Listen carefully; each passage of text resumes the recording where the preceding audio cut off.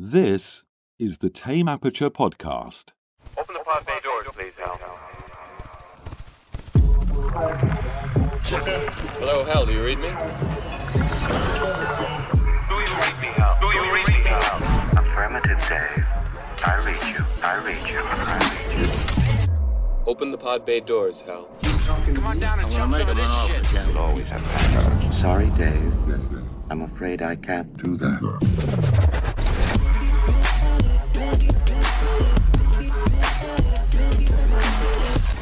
Welcome to the Tame Aperture Podcast, where we talk all things movies, from first-time directors, indie films, art house, and much, much more. Today on the podcast, we talk the 2019 black and white film, The Lighthouse, from Robert Eggers, starring William Dafoe and Robert Pattinson. The film had its world premiere at the 72nd Cannes Film Festival in May of 2019 and was released wide in the same year. Principal photography took 35 days in the spring of 2018 in Nova Scotia, Canada, on a budget of $4 million and grossed a box office of nearly $19 million. It was nominated for the Best Cinematography at the 93rd Academy Awards, and The Lighthouse is the follow-up release from Eggers' debut film, The Witch, that rocked the cinema landscape back in 2015. I'm Gabe Vienendahl, filmmaker, film instructor, and movie enthusiast. And I'm joined by always Alan Martindale, veteran podcaster and editor. Alan, how the hell are you? Good. This is a weird one, man. You like my black and white homage to this one? It fits so well with the aspect ratio. What is that? A 1:9 to 1 aspect ratio or something like that? Red, it's a 1.19 to 1. That's what it was. Yeah, 1.19. Yeah, it's a trip, man. You chose this film. Now, tell me about why you chose it, and did you like his directorial debut, The Witch? First of all, I chose it because we were talking about Yorgos Lanthimos, our favorite, one of our favorites, and his new project that is in, I guess it's in pre-production. And it's a Frankenstein-esque tale starring Willem Dafoe. And I've been wanting to watch The Lighthouse since it was released in 2019. And I thought this is a perfect chance to do it. We get a little Willem Dafoe preview. We get a little Robert Eggers. I love The Witch. I thought The Witch is outstanding, especially for a horror movie. He managed to toe the line of slow burn and old time. The whole, I mean, if you've ever seen The Witch, the whole thing is spoken in Old English. And you want to hear my answer to that question? Have you ever seen The Witch? Yeah. I started watching it and then I stopped. So disappointed in you right now. You stopped watching The Witch. I think we've talked about this actually, but you stopped watching it. It didn't hold your attention. Was that what it was? I mean, I feel like I need to go revisit it particularly after this. I enjoyed this film. We'll get into that. The Witch did not keep my attention. And I think I had it's spotty. We know that when you watch a movie, it's based on a lot of different nuances. What you're feeling that day, what you're thinking, what's distracting you. Are you like, you know what I mean? So I need to go back and revisit it, admittedly. But the first view, I had a hard time. My wife said she liked it, so I got to go back and watch it. But here's the thing about The Witch. If you're going in thinking it's going to be a typical horror movie, you're going to be just disappointed. Yeah. Never going to, that's not what it is. It's too good to be a dumb horror movie. To me, it kept my attention the whole time, despite the whole Old English thing, in the setting and all that kind of stuff. I like what he does, though. I like how he can spin a tale that's very intriguing and menacing with in one setting, essentially, with very few characters. Yeah, that's tough to do. And absolutely, you chose this one because our look into Yorgos and then William Dafoe. Now, this is our second William Dafoe that I can think of off the top of my head. This one's much better than The Loveless. And the first was The Loveless, your favorite movie of all time. Top 10 at least. Top 10. At least. Just, it's not a good movie. It might be pushing top 5 for you. Might be. I'll have to rewatch it and see if it holds up. You're like, I'm going to watch it. So yeah, this film. Let's get into it. Let's talk about the Lighthouse. First off, I'll just say, and then I'm going to let you kind of spearhead this thing because have you seen this more than one time? This is the first time I've ever seen it. Okay. I was wondering if you had seen it multiple times. This was the first watching. And ironically enough, just with things got busy, I was piecemealing it, right? And this is not a movie you want a piecemeal view. That's interesting you say that because I started doing that. And then I realized this is never going to work. I can't watch the film this way. So then I carved out time and I actually sat down, put it on the big screen and watched the whole thing. Yep. That's the way. I think going into this, for anybody listening, you got to watch it that way. It can't be one of those things where, I'm going to watch 20 minutes here of this segment. Then I'm going to get pulled away, watch another 30. You'll definitely lose interest and you'll probably never return. But if you give yourself the dedication, you need to sit down. That's the way to view it. And admittedly, I made it through the piecemeal view, but I regrettably think that it was detrimental to my takeaways. Probably. Yeah, I would agree with that. It's this almost feels like a play, like a theater production. The way the characters are, the way the tension's built, the ebb and flow and the back and forth between the two. It feels like it's almost like something that should be on stage. And I think even in the blocking and the camera assignments, it feels very stage-like. I mean, there's not a whole lot of camera movement. You have a lot of static shots. So they're just staying in, not that there isn't any, but a lot of it's just those static shots where you're staying in frame and it's not a lot of movement and you're kind of observedly back a little bit. You're not exceptionally close, except for a few moments that you do get close-ups. So it definitely has the theatrical play vibe to it for sure. And it feels like old cinema. And you see homages all the time to old cinema, but I always feel like there's something missing. This feels like it could have been shot and filmed other than the sound design. Right. Other than that, it feels like this could have been shot way back, like in the 20s or something. Right. And they did a great job putting it together that way from a technical standpoint. One of the reasons we're doing this Zoom call in our aspect ratio that we are trying to match what they did. It definitely feels like it has that vibe. It's got the 20s vibe. That's interesting you say that because a lot of times you'll see, we'll take, even though they're comparatively different films, look at something like The Artist, which is meant to take place in that time frame. They're not trying to emulate the look of that time frame. That movie didn't feel like an old silent film at all to me. And I don't know that was their purpose. I'm just saying in this case, you're right. Like he definitely is the way they shot it, the cameras they used, the lenses that they used based on some reading that I did.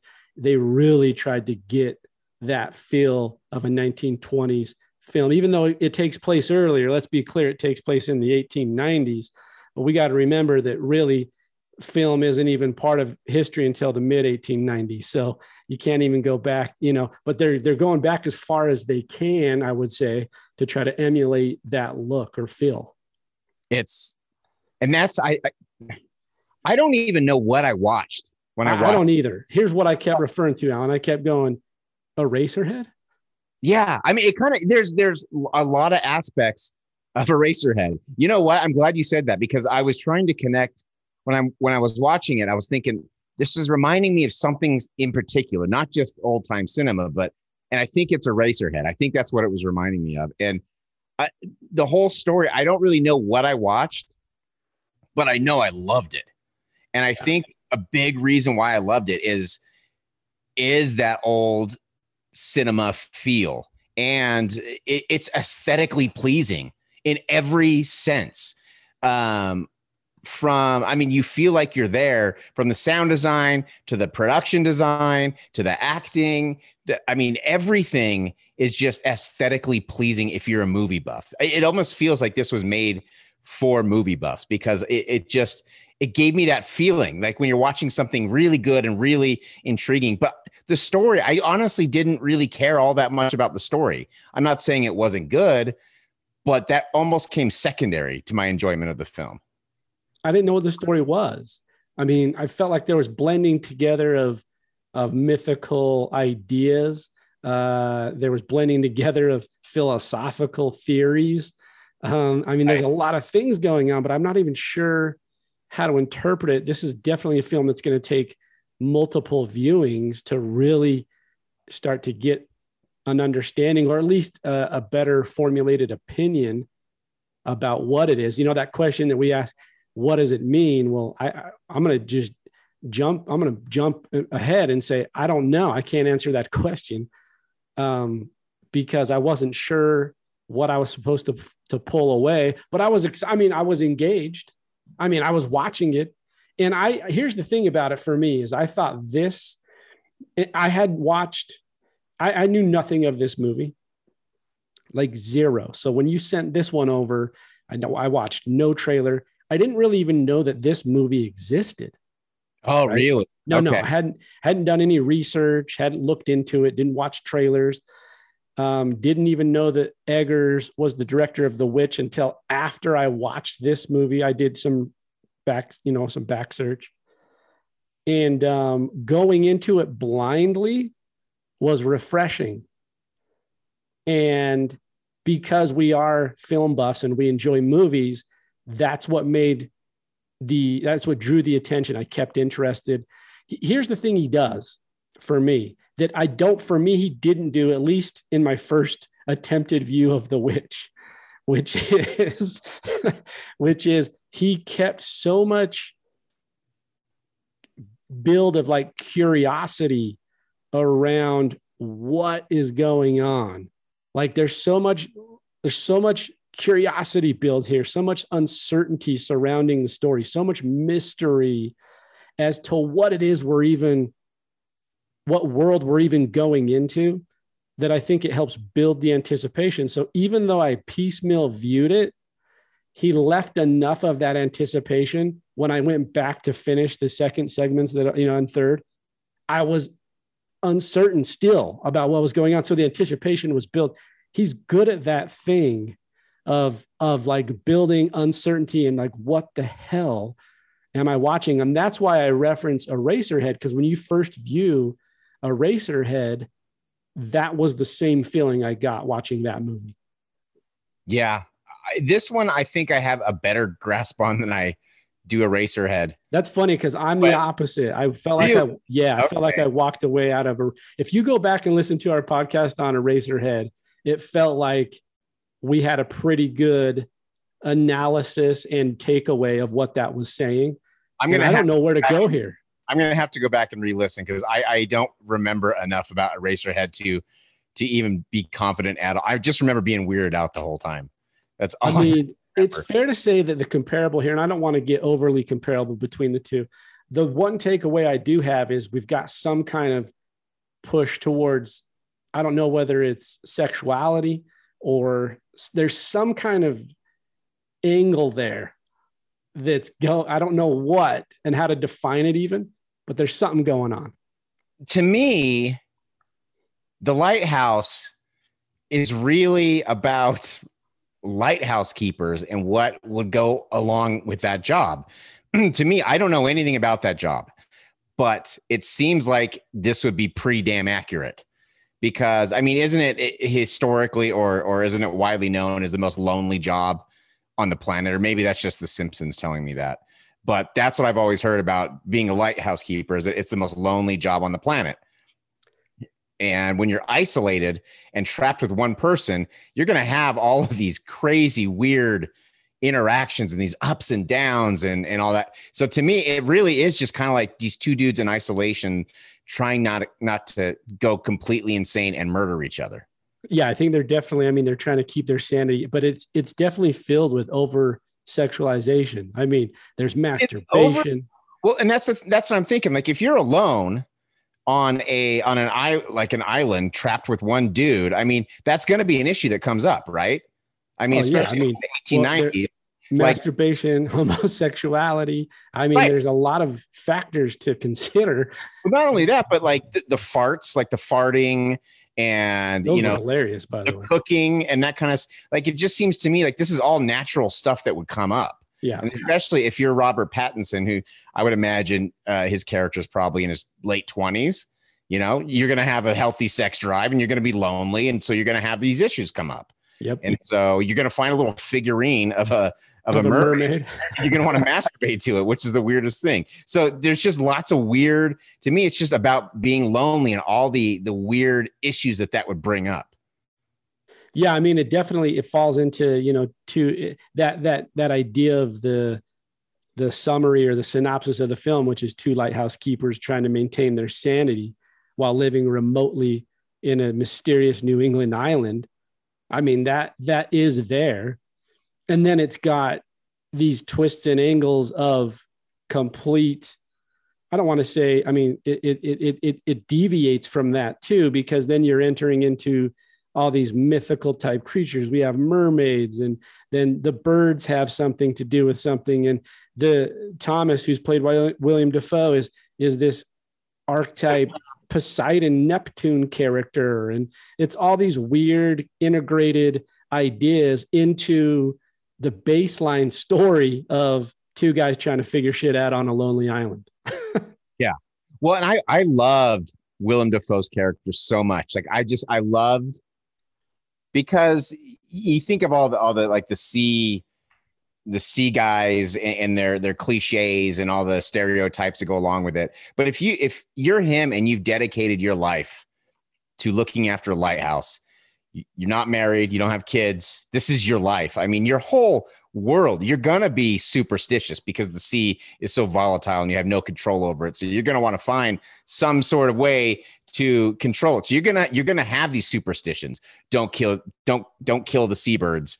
You're going to, like, it's bad luck to leave a toast unfinished. You know, just all these things that he has, you're going to have these superstitions.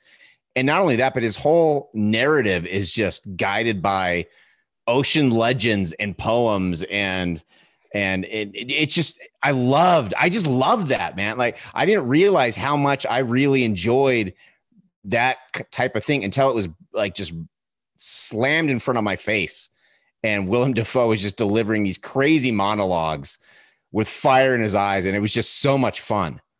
The interesting thing here is that Eggers, Robert Eggers directed the film, his brother and him wrote the film, Max and Robert. And there's a thing in the research that says that it was an attempted contemporary take on an Edgar Allan Poe poem called The Lighthouse. Interesting. I don't think I've read that one.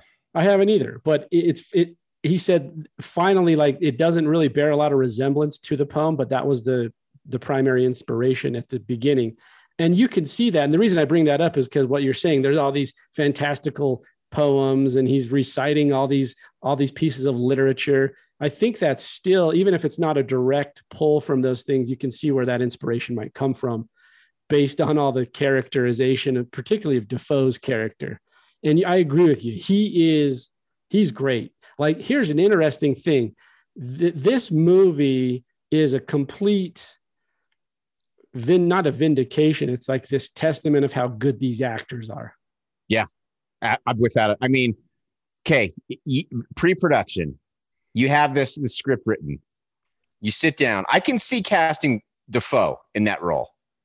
But if like casting agent or someone comes to you and is like, Robert Pattinson, the Twilight guy, we want to put him opposite Dafoe in this character film where they really have to go at each other. Right.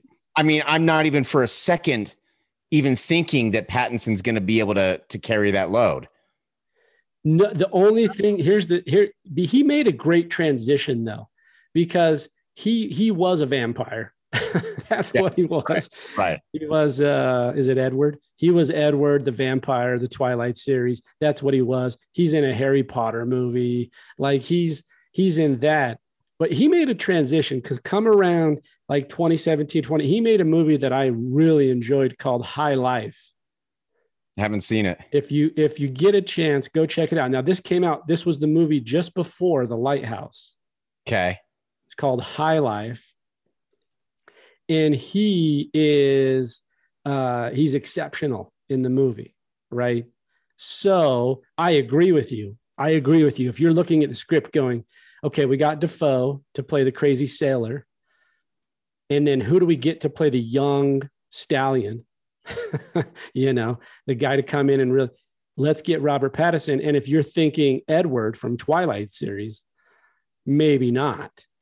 But if you get a chance to watch a couple of his films after Twilight and before The Lighthouse, you might see the senses might set off. Yeah. But I will say, the only thing I knew about him, I knew he was going to be Batman coming up. And I knew obviously that he was the Twilight guy. And this dude, I have nothing but respect for him right now, because he went from being, and again, no fault of his own, in my opinion, but he went from being kind of a joke because he was a part of that Twilight franchise to putting up one of the best performances I've seen in a very long time in a movie that only has two characters throughout its entire runtime, and the other one is Willem Dafoe. Like, it could have been so easy for Dafoe just to absolutely overshadow him and play him, and just cast him in darkness. Yeah. But Pattinson stood up, and that dude, I have so much respect for his talent. I had no idea he had this in him. No idea. I mean, there's scenes there where it's a solo isolation shot. It's him by himself. Once again, and we talk about this sometimes, it's like, it's hard to carry the lens. It's hard. Very.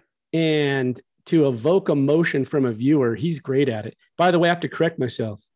I said High Life. I meant Good Time. Good Time. Okay. Good Time. Sorry. Any corrections out there? The movie I'm referring to is a Safdie brothers film called Good Time. He is in High Life, though. He is in High Life, but I was referring to Good Time. Okay. Good Time. I'm going to look and I think that is from the Safdie brothers, which did that Adam Sandler film like a year or so ago. I can't remember what it's called now. Uncut Gems. I haven't seen it yet. Uncut Gems. Anyway, but Good Time's good. And Pat, if you see that film, you go, "Oh, this guy's got chops." Okay. Obviously, if you're cast in any big franchise, no matter how dumb it might be, or I don't want to say dumb, but no matter how young adult bookish it might be, you obviously can act. There's no doubt about that. But the range from him being able to play Edward, whatever, sparkly vampire, and then being able to play this dark, disturbed character in this setting is unbelievable. This would be an acting job. I don't know. There are probably I couldn't name more than 5 or 6 actors I would ever dream to dare put in a role like this. You look at that and you look at that scene towards the end when he's basically they're drunk again. They start, by the way, we'll talk. They get drunk a lot and they dance together. It's hilarious. When William Dafoe does an Irish jig and then they slow dance together, I started laughing my ass off. And, but that scene towards the end where he loses it and starts yelling at him about his farts and about how decrepit he is. And then he starts crying, and it's right before the big fight where they really start punching each other. Yeah. That scene, like, he's so good. I don't know if you were to look at 10 years of acting after the last decade, that scene's incredible from a pure performance standpoint. It's outstanding. It was so good. I mean, usually when I'm, and I think most movie buffs are this way, when you're watching a really good performance, you can appreciate the performance while it's happening. You can say to yourself, damn, this is really good.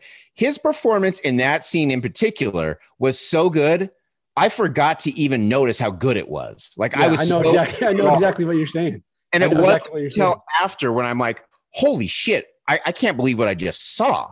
Yeah, like, only now in the analysis, when I look back on it, I go, and that doesn't mean because you're so immersed in it at the time. Right. Exactly. That's tough to do for people who watch movies a lot. It's really tough to separate or to get them that engaged in the film. And I love this. I just love this movie. Let's talk about the sound design. The sound in this is from the very beginning. I mean, everything about it is from the foghorn to the sound design, from the lack of sound at times when they cut the sound out, the music, everything about it is just A+. Yeah, because I think it's fair to say the acting's primary, but it's also fair to say that to me, the sound drives this movie. No doubt. If we don't have what we do, it doesn't, even as great as the performances are, it doesn't resonate the same without those deep, visceral pitch tones. It helps build narrative, suspense. It's like ethereal and airy. It dominates the story. And I read, if you're watching it, we were reading it, they wanted, the producers wanted him to use a more Ingmar Bergman, or not Ingmar Bergman, I'm sorry, a more, what's Hitchcock's composer? Do you know what I'm referring to? Yeah, I know who you're talking about. I can't remember. Drawing a blank. But they wanted that kind of striking chord compositions, right? Those kind of things. And he fought back on it and he won, because if it had been that, it wouldn't have the same feeling. This one in Bernard Herrmann is who you're thinking of. Bernard Herrmann was who I was. Yes, thank you. I said Ingmar Bergman, who's a Swedish film director. Yeah, exactly. But I think the music that they went with, it had a very, I think it could have worked with like the strings and stuff like that. I agree. It could have worked. Right. But then again, a lot of things can work, and then a lot of things can be elevated to another level. Exactly. And that's exactly what this was. I mean, it wasn't over the top. It was exactly what you needed. And it really did drive those intense scenes. Like, there are times when when Dafoe is kind of, he's chewing the scenery a little bit, but not in a bad way at all, not in a distracting way. But there are times when the sound design and the music really helps sell what he's going for. Because if they did not crank up the sound design, or they did not use, that the perfect score at that moment, it could have felt a little Nick Cagey, it could have felt a little over the top. But I really think it helped. It didn't drive the narrative. It didn't drive the feeling, but it enhanced it. It really let us know this is where this character is. This is where we are as an audience. I just thought they nailed it. Okay, I got a question. We hit the 40-minute mark, and Patterson's character witnesses a mysterious monster-like tail above the lighthouse. Up to this point, he's the second hand. He doesn't get to go to the beacon, to the light. He doesn't get to go atop and keep the oil fresh and keep the light going. He really wants to, though.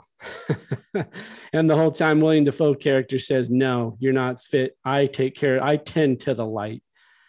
And about 40 minutes in, he tries to go up the stairs, but all he sees is it's like a monstrous like tail. It's like and then we're also intercutting here in montage areas during sleep where Patterson is seeing, he's imagining and seeing things. He's dreaming things that are strange. What's happening? What's the tale? Is that real? Is that all dreams? Are we in two different worlds? Because are we in the dream world and then back to reality? Are we in psychosis? Where are we with these strange things we're seeing with mermaids and tales? And what's this world? Help me solve this riddle. I think he's going crazy. Okay. That's what I thought too. And I think he's going crazy from isolation, and he's seeing these things, and you'll notice at first he has these crazy dreams, but he wakes up from them. Right. And later on, these crazy things happen and he doesn't wake up from them. And then you hear Dafoe talking about how the things that Pattinson thinks are happening didn't really happen. Like, they've been there for 7 weeks. He was chopping up the boat. Like, they're just these things. I think he was going crazy from isolation. Yeah, that's okay, we're on the same page. I figured it was some kind of psychosis, some kind of psychological effect about, and I even wrote that in mine, which it's funny because I was thinking something along those lines, which is like, this is, if I can't define the movie, but I could pull away, like, this is kind of about a slow descent into like suffering, affliction, and isolation, and what that does to your psychosis. I think that's right. And I think Willem Dafoe's character has been crazy for a long time because of the isolation and having the loneliest job in the world. But I also think because he's been insane for so long, he's kind of more well adjusted to it. Right. And I think he's able to he's more comfortable in it. What we get 50 minutes in, and then he's out there. By the way, Patterson's character the whole time is doing all the chores. Who knows what William Dafoe's doing when he's not? Here's the deal. When he's not tending to the light at night, he's just farting and shitting and sleeping and drinking beer or alcohol. Great. It's so funny, man. It's so funny. But right after that moment where we see the tail across the light, and by the way, we do get a glimpse of Dafoe at night, who looks like he's butt ass naked, standing in front of the light, siphoning energy. So here's a question. I'm glad you brought that up. Here's my question. I had a question for you. Do you think that's really happening, or do you think that's what Pattinson is imagining is happening? Well, look, like I said, I got to watch this again to break it down. What I will say is this, and it will help answer the question, at least from my perspective. And I'm going to sound like a broken record. I'm going to sound like some wannabe academic who is trying to figure shit out and define things. This, to me, there's a duality there. There's a duality of man. Right. So the broken record thing, like the duality of man, the confusing nature of how one person can be two things. And I'm not even sure that they're two different individuals. I agree. I 100% agree with that. So so is it happening? Is it not? What is happening? What is not? Like it could be him up there butt ass naked. Which would explain a lot. I mean, does that mean that? That's interesting. That opens up a whole. It's another can of worms, and it is a way to approach it, and it could be a cop out academically to be like duality of men. These are the same person, and it's just being showcased in two different characters. Do you know what I mean? I see what you're saying, and in another context, in another film, I might agree that maybe it's a little pretentious. Maybe it's a little too academic. This film, I'm not so sure. I think it fits. I think it actually kind of explains a lot, because maybe Dafoe's character has been there for so long by himself, and finally he's broken literally into two different people. And at the end, his younger self kills his older self. I don't know. Because I was curious. And here's the other thing that leads me to that, at least thinking of it, is the end. And is finally one thing, by the way, we talk about that fight. I got to say again, I want to ask you what your favorite scene is. I'm going to tell you what mine is right now. It is that scene where they start drinking, get drunk, they dance together, they slow dance together, then they fight each other, punching each other in the face, like just fighting. But then at the end of the movie, there's a big old, it's a showdown essentially, takes him out, throws him in a hole. But here's the deal. That hole was pre-dug, no? It was. Okay. So there's one. So he throws Dafoe in the hole, buries him alive, or attempts to, and then tries to steal the keys to the top door of the top latch of the lighthouse. But while he's doing that, and while he's fighting him and punching him nearly to death, while Patterson's character is just, punching, it's intercutting, and we're seeing William Dafoe as Poseidon or Neptune. We're seeing the mermaid. We're seeing like a gentleman in these various montages, which, by the way, to try to cover this quickly, there's a lot of cool editorial montages in this film that make it confusing and absurd, but also fun. And in those, there's an older gentleman with white hair. So I'm not unconvinced that it's actually William Dafoe is, like you said, it is like, well, let me rephrase this. Let me step back. When they're fighting and he's throwing him in that grave, it cuts to an older gentleman with white hair with a mustache that looks kind of eerily similar to Pattinson. There's common features in their look. That's a good point. So here's something that's kind of tripping me up with this theory. And I like this theory a lot. I think because when I was watching it, I was interpreting that the old guy with the white hair is Pattinson's old boss, who he killed or let die while he was working the job with the logging company. So that's and to me, that was his guilt coming back at him. And that's probably that makes sense. Crazy. So that's how I interpreted it. I don't know. I don't know. That's kind of now I got to rewatch this. I got to go back and develop this theory further because that's something I think we can definitely dig into. Tell me about your favorite scene. Give me a favorite scene in this movie. I have always. Are you scared of the water, like the ocean? You know what's funny? I think we talked about this before. As I've gotten older, I get more scared of things. Yeah, same. Which I guess would make sense when you're young and naive, or you don't have as much logic or thinking. You don't think things through. You're not as scared. I'm not frightened of the ocean. No, I'll go swim in it, but I do think I will be attacked by sharks. See, the stuff in the ocean never scares me. And the stuff in the ocean frightens the shit out of me because it's so big and you can't see shit underneath your feet. Plus, I mean, I understand it because you're in their domain. Yeah. Like, if a shark wants you, man, you can't get away from him. You're done. He's made for the ocean. You're not, no. So you're done.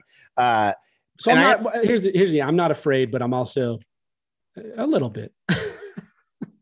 And I understand that. So for me, I love the ocean. Like I spent a lot of my childhood in Southern California. So I was surfing and bodyboarding and scuba diving and spearfishing and all that kind of stuff. I love the ocean. But when I was a kid, I did get caught in it was an undertow and a riptide. Mm-hmm. And that was the scariest moment of my life. I thought I was going to die. I was probably pretty close. If some guy didn't pull my cousin and I out, probably be dead. But ever since then, I've had recurring nightmares of giant waves. Like at the end of the last Star Wars film, the Rise of Skywalker. Right. They're fighting on the... And those waves, like that is straight up from my nightmare. That is what the waves look like. So when they are in the house and the waves start crashing through the window, that was terrifying to me. Because that is like... It's the unpredictability and the power of the ocean that scares me more than anything. I think that makes a lot of sense. And also like when he's trying to drag the boat out and you've seen the waves just splash everywhere. And just the idea of him getting in a little boat and going out there was terrifying to me. But as it probably made pretty clear in the time we've been doing this podcast, I love things that scare me. Like to me, there's something infatuating about it. So anytime the ocean was rough and we got to see that, was a moment I really liked. Like I really loved. I think my favorite scene was when the waves are coming through the window, and I think that was the same scene they're fighting. I can't remember, but when they wake up and the place is flooded, like just the idea of and how they were able to work in those conditions with just water up to their ankles, and he's puking in the water. I like just that scene of the damage done to that place. There's something about it, and I can't really explain it. That was really intriguing to me, that visual image. And again, the sound design of the water and all that kind of stuff. I really love that. So not your traditional, favorite scene type of thing, but that was my favorite part of the film. Yeah. Like an environment, a nuance to what's happening environmentally in the movie. No, that's good. A couple, I gotta say, before we get it, we're gonna keep this a little shorter, but I want to read. So what's interesting about this, we're gonna jump right into our Google reviews. Okay, now there's 1,200 reviews in here, so this is a well-reviewed film. Okay. Well, real quick, I do have a couple people reached out. I mentioned that I watched The Lighthouse. A couple people reached out, and I mean, these are just quick. These are quick. They're not full. Is this from the Twitter feed? This is from Twitter. Yes. Nice. So Brain the Steve, he's awesome follow on Twitter. Follow him. He's at AI_Steve. He said the movie is insane. He likes it, but it's insane. And then we went on to kind of talk about Pattinson and how he is able to turn his career, not his career, but the whole perception of him around by taking roles like these. And he mentioned this, and I didn't think about this, but I thought this is actually a really good point. He said another actor that is able to do that was Natalie Portman. He said during the Star Wars prequels, not the best dialogue, makes her look like a mediocre actress, but then boom, V for Vendetta, and she's amazing. And that's Black a good Swan. point. Yeah, Black Swan. So I think that's a good point. Because those prequels were poorly written, and actors like you look at Hayden Christensen and some of the dialogue he had to say in those prequels it's so bad that it makes him look bad. But she was able to turn it around. So that's a good point. And then Andy Morgan, who's another great follow. He also he said it was his favorite movie of 2019, and I am just so disappointed in myself that I did not watch this movie before, because I love The Witch, and I'm just, it's just a bummer, man. I wish I could have gone through the last 2 years having seen this movie. Yeah, this movie is making me want to go back and revisit The Witch and give it a second chance. Should. You got to. Well, let's hear what Paul says on Google. All right, Paul. I'm not even these bad reviews. It can't spoil my mood. It can't. This one's going to make you laugh. I already know. Okay. Just as lighthouses signal a warning to nearby ships to avoid their potential doom, I will attempt to do the same with this film to anyone lured in by the cast, director, or overwhelmingly positive reviews. Oh, man. That was actually one of the more well-written bad reviews. I like the metaphor. I like that a lot. Let me give him another couple sentences. Let's see if he can keep up his momentum, because that was pretty good. That was good. I don't agree with him, but I'm going to give Paul a few points just for good writing. Yeah, because usually when you're reading these, when you're struggling to make sense of these, it's usually pretty tough, man. It's usually pretty bad. So I think Paul deserves a good grade on this one. First off, let me preface this with a couple of things. I love pretentious movies from time to time. And unlike William Dafoe's Seaman, none of the symbolism went over my head. Being in part to having it all subtly, all the subtle of a foghorn, I can appreciate the raw experimental cinema. But this is the cinematic equivalent of being trapped in a dark cave with a sex offender whilst being forced to witness your own demise through the wrong end of a telescope. Dude, what? That is harsh. 4 more paragraphs. I won't read them all. But Paul, I'm going to give, look, 347 people found that helpful. And I will say this, he's wrong. But, totally wrong. Hey, at least he can write, and he articulated his point. I agree with absolutely none of his points, but you're right. You're absolutely right. Would you call this experimental? The only way I would call it, I don't know that it's in its truest form, probably not, but I would say that, it because it leaves so many open-ended questions. A lot of times if you think about traditional narrative, we're thinking about a resolute ending. And I think just having so many it's not about answers. This movie's not about giving answers. It's about making questions. So I think in that sense, it could peel into experimental a little bit, but I don't consider it I wouldn't consider it overly experimental or, I agree. And I think I'd say that because it works. Like if you look at aspect ratio, the black and white, I could see in a lesser film that not working and that feeling a little pretentious, but this could not have been done any other way, like it couldn't, even with the dialogue and the use of language. I don't know about you. I had to turn on subtitles at times because I didn't understand what was being said. I always watch with subtitles. I know. I actually learned that trick from you. It's brilliant. But you bring up a point too, which is like even if the short scenes in the montages where you see a mermaid or you see the tentacles of the Poseidon octopus type creature, what's interesting to me is how they filmed that and created those in the production design, because they actually feel, although they look good, they did a great job. They feel 20s.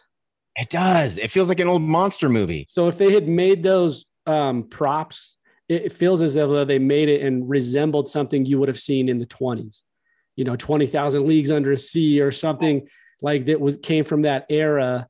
And so they did that flawlessly. I thought they did it fantastic. Agreed. Let's read a couple more real quick here.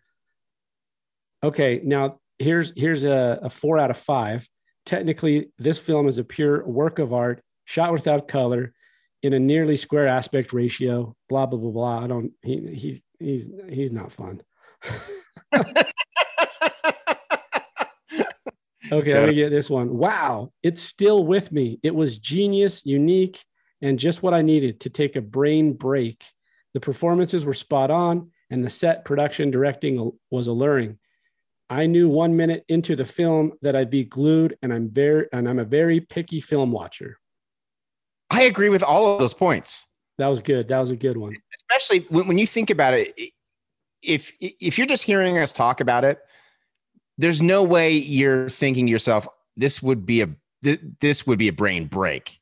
But it kind of was. Like, I was fine with shutting off the part of my brain that needs to figure out what's going on and just enjoying the aesthetics of this film. That, to me, which is crazy. That never happened. I never do that.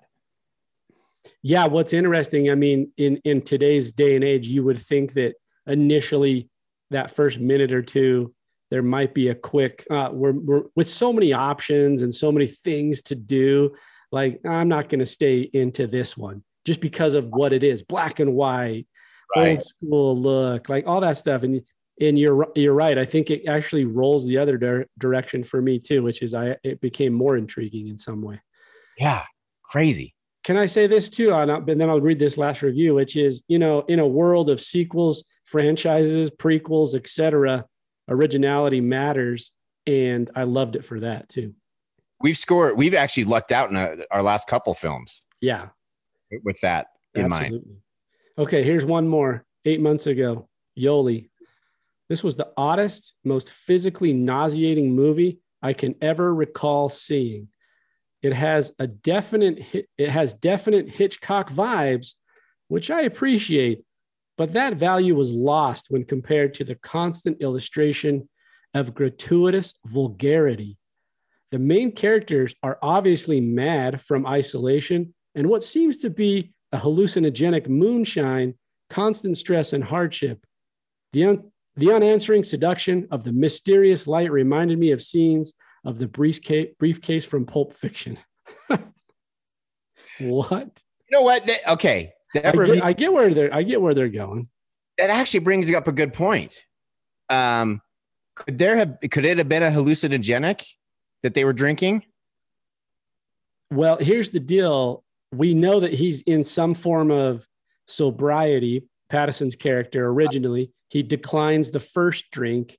Then they take the drink out of the well water. We know that that's contaminated, right? So you can't drink it. All you have to really drink is whatever's in the alcohol, and who knows what's in it. Yeah. And at the end, don't they make their own? So, and then they brew their own, whatever it is. So she's not, this reviewer is not far off, maybe. And that's when shit goes haywire. That's when it starts to light up. It gets crazy. So, maybe. Look, it's not bad. Okay, I'm going to jump right into our ratings here. Look, those were okay reviews. Look, here we go. 90% from the critics. That does not surprise me one bit. Neither. 72% from the audience.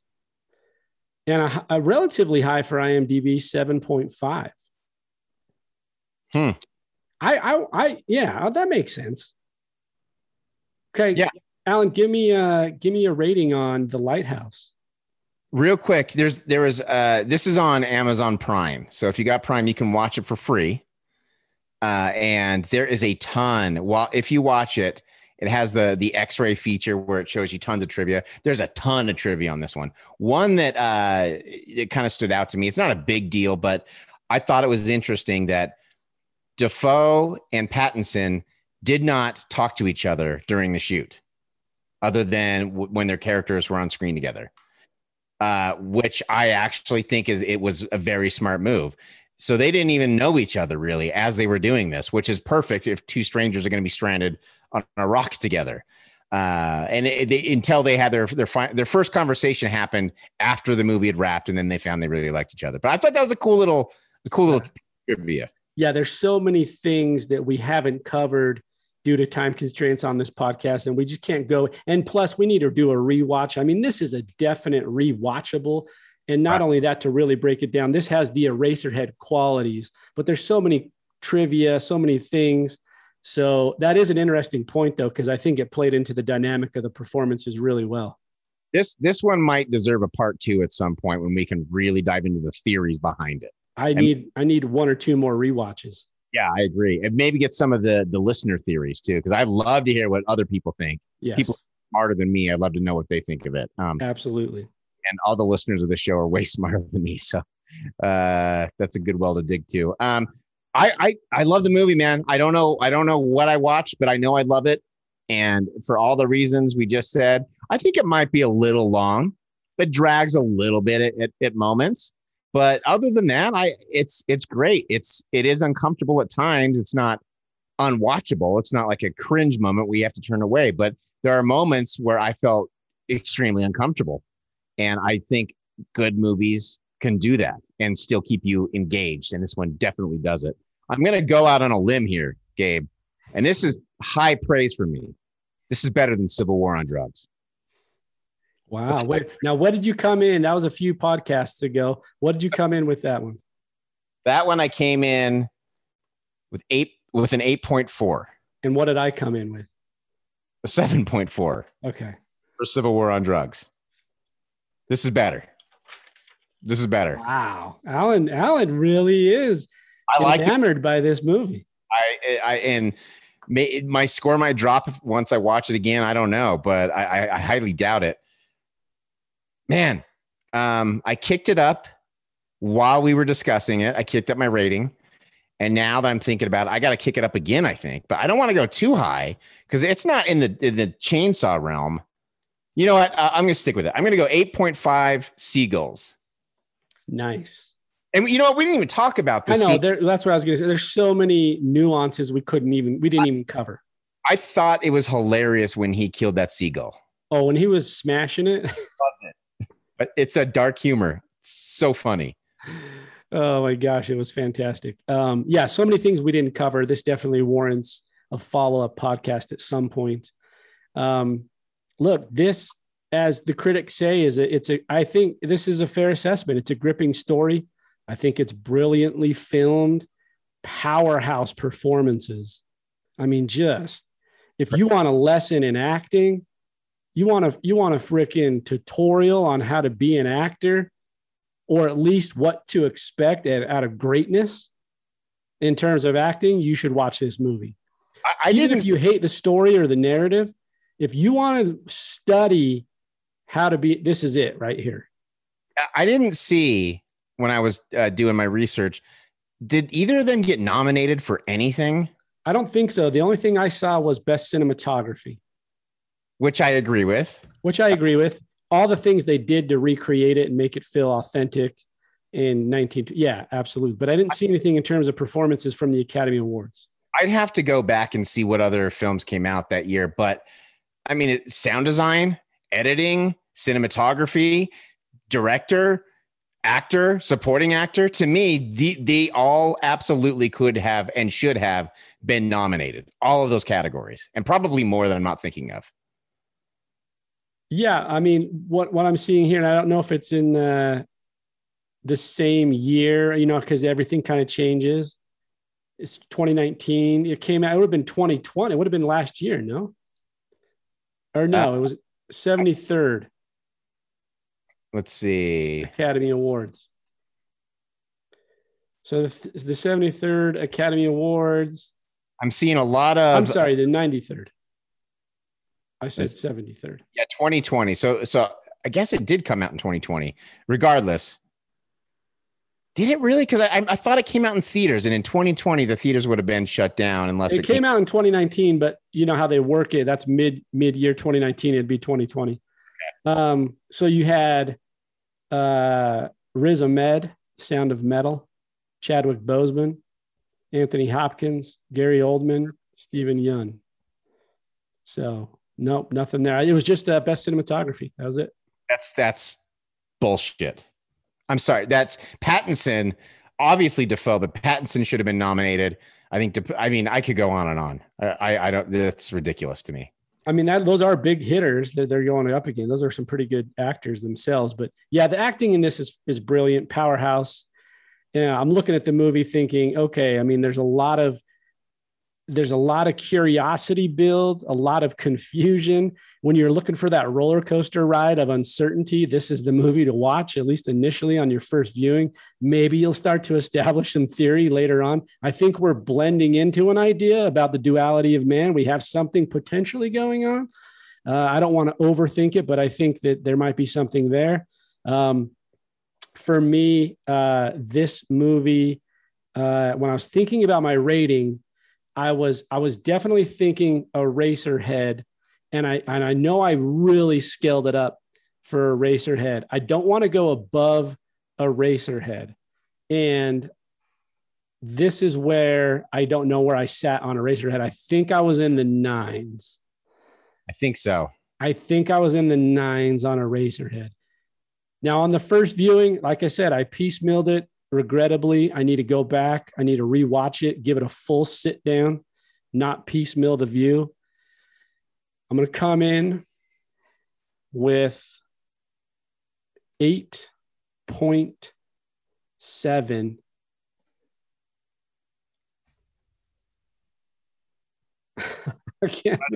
I have too many to think about. 8.7 mermaids. There it is. Nice. Let me say, 8.7 wooden carved mermaids. I'm going to end with this, Alan. I have a trivia here that I found from the X-Ray on Amazon, which I loved. This is a good outro for this film. We definitely will come back and visit it at some time. When asked to describe the movie, director-writer Robert Eggers always used the same choice of words in every interview. Nothing good can happen when two men are trapped alone in a giant phallus. And that sums up the movie perfectly. All that needs to be said. And this is Gabe and Alan with the Tame Aperture Podcast, reviewing The Lighthouse. Check us out at tameaperture.com for more reviews and suggestions on new movies to review. Until next time, everybody, Tame Aperture signing out.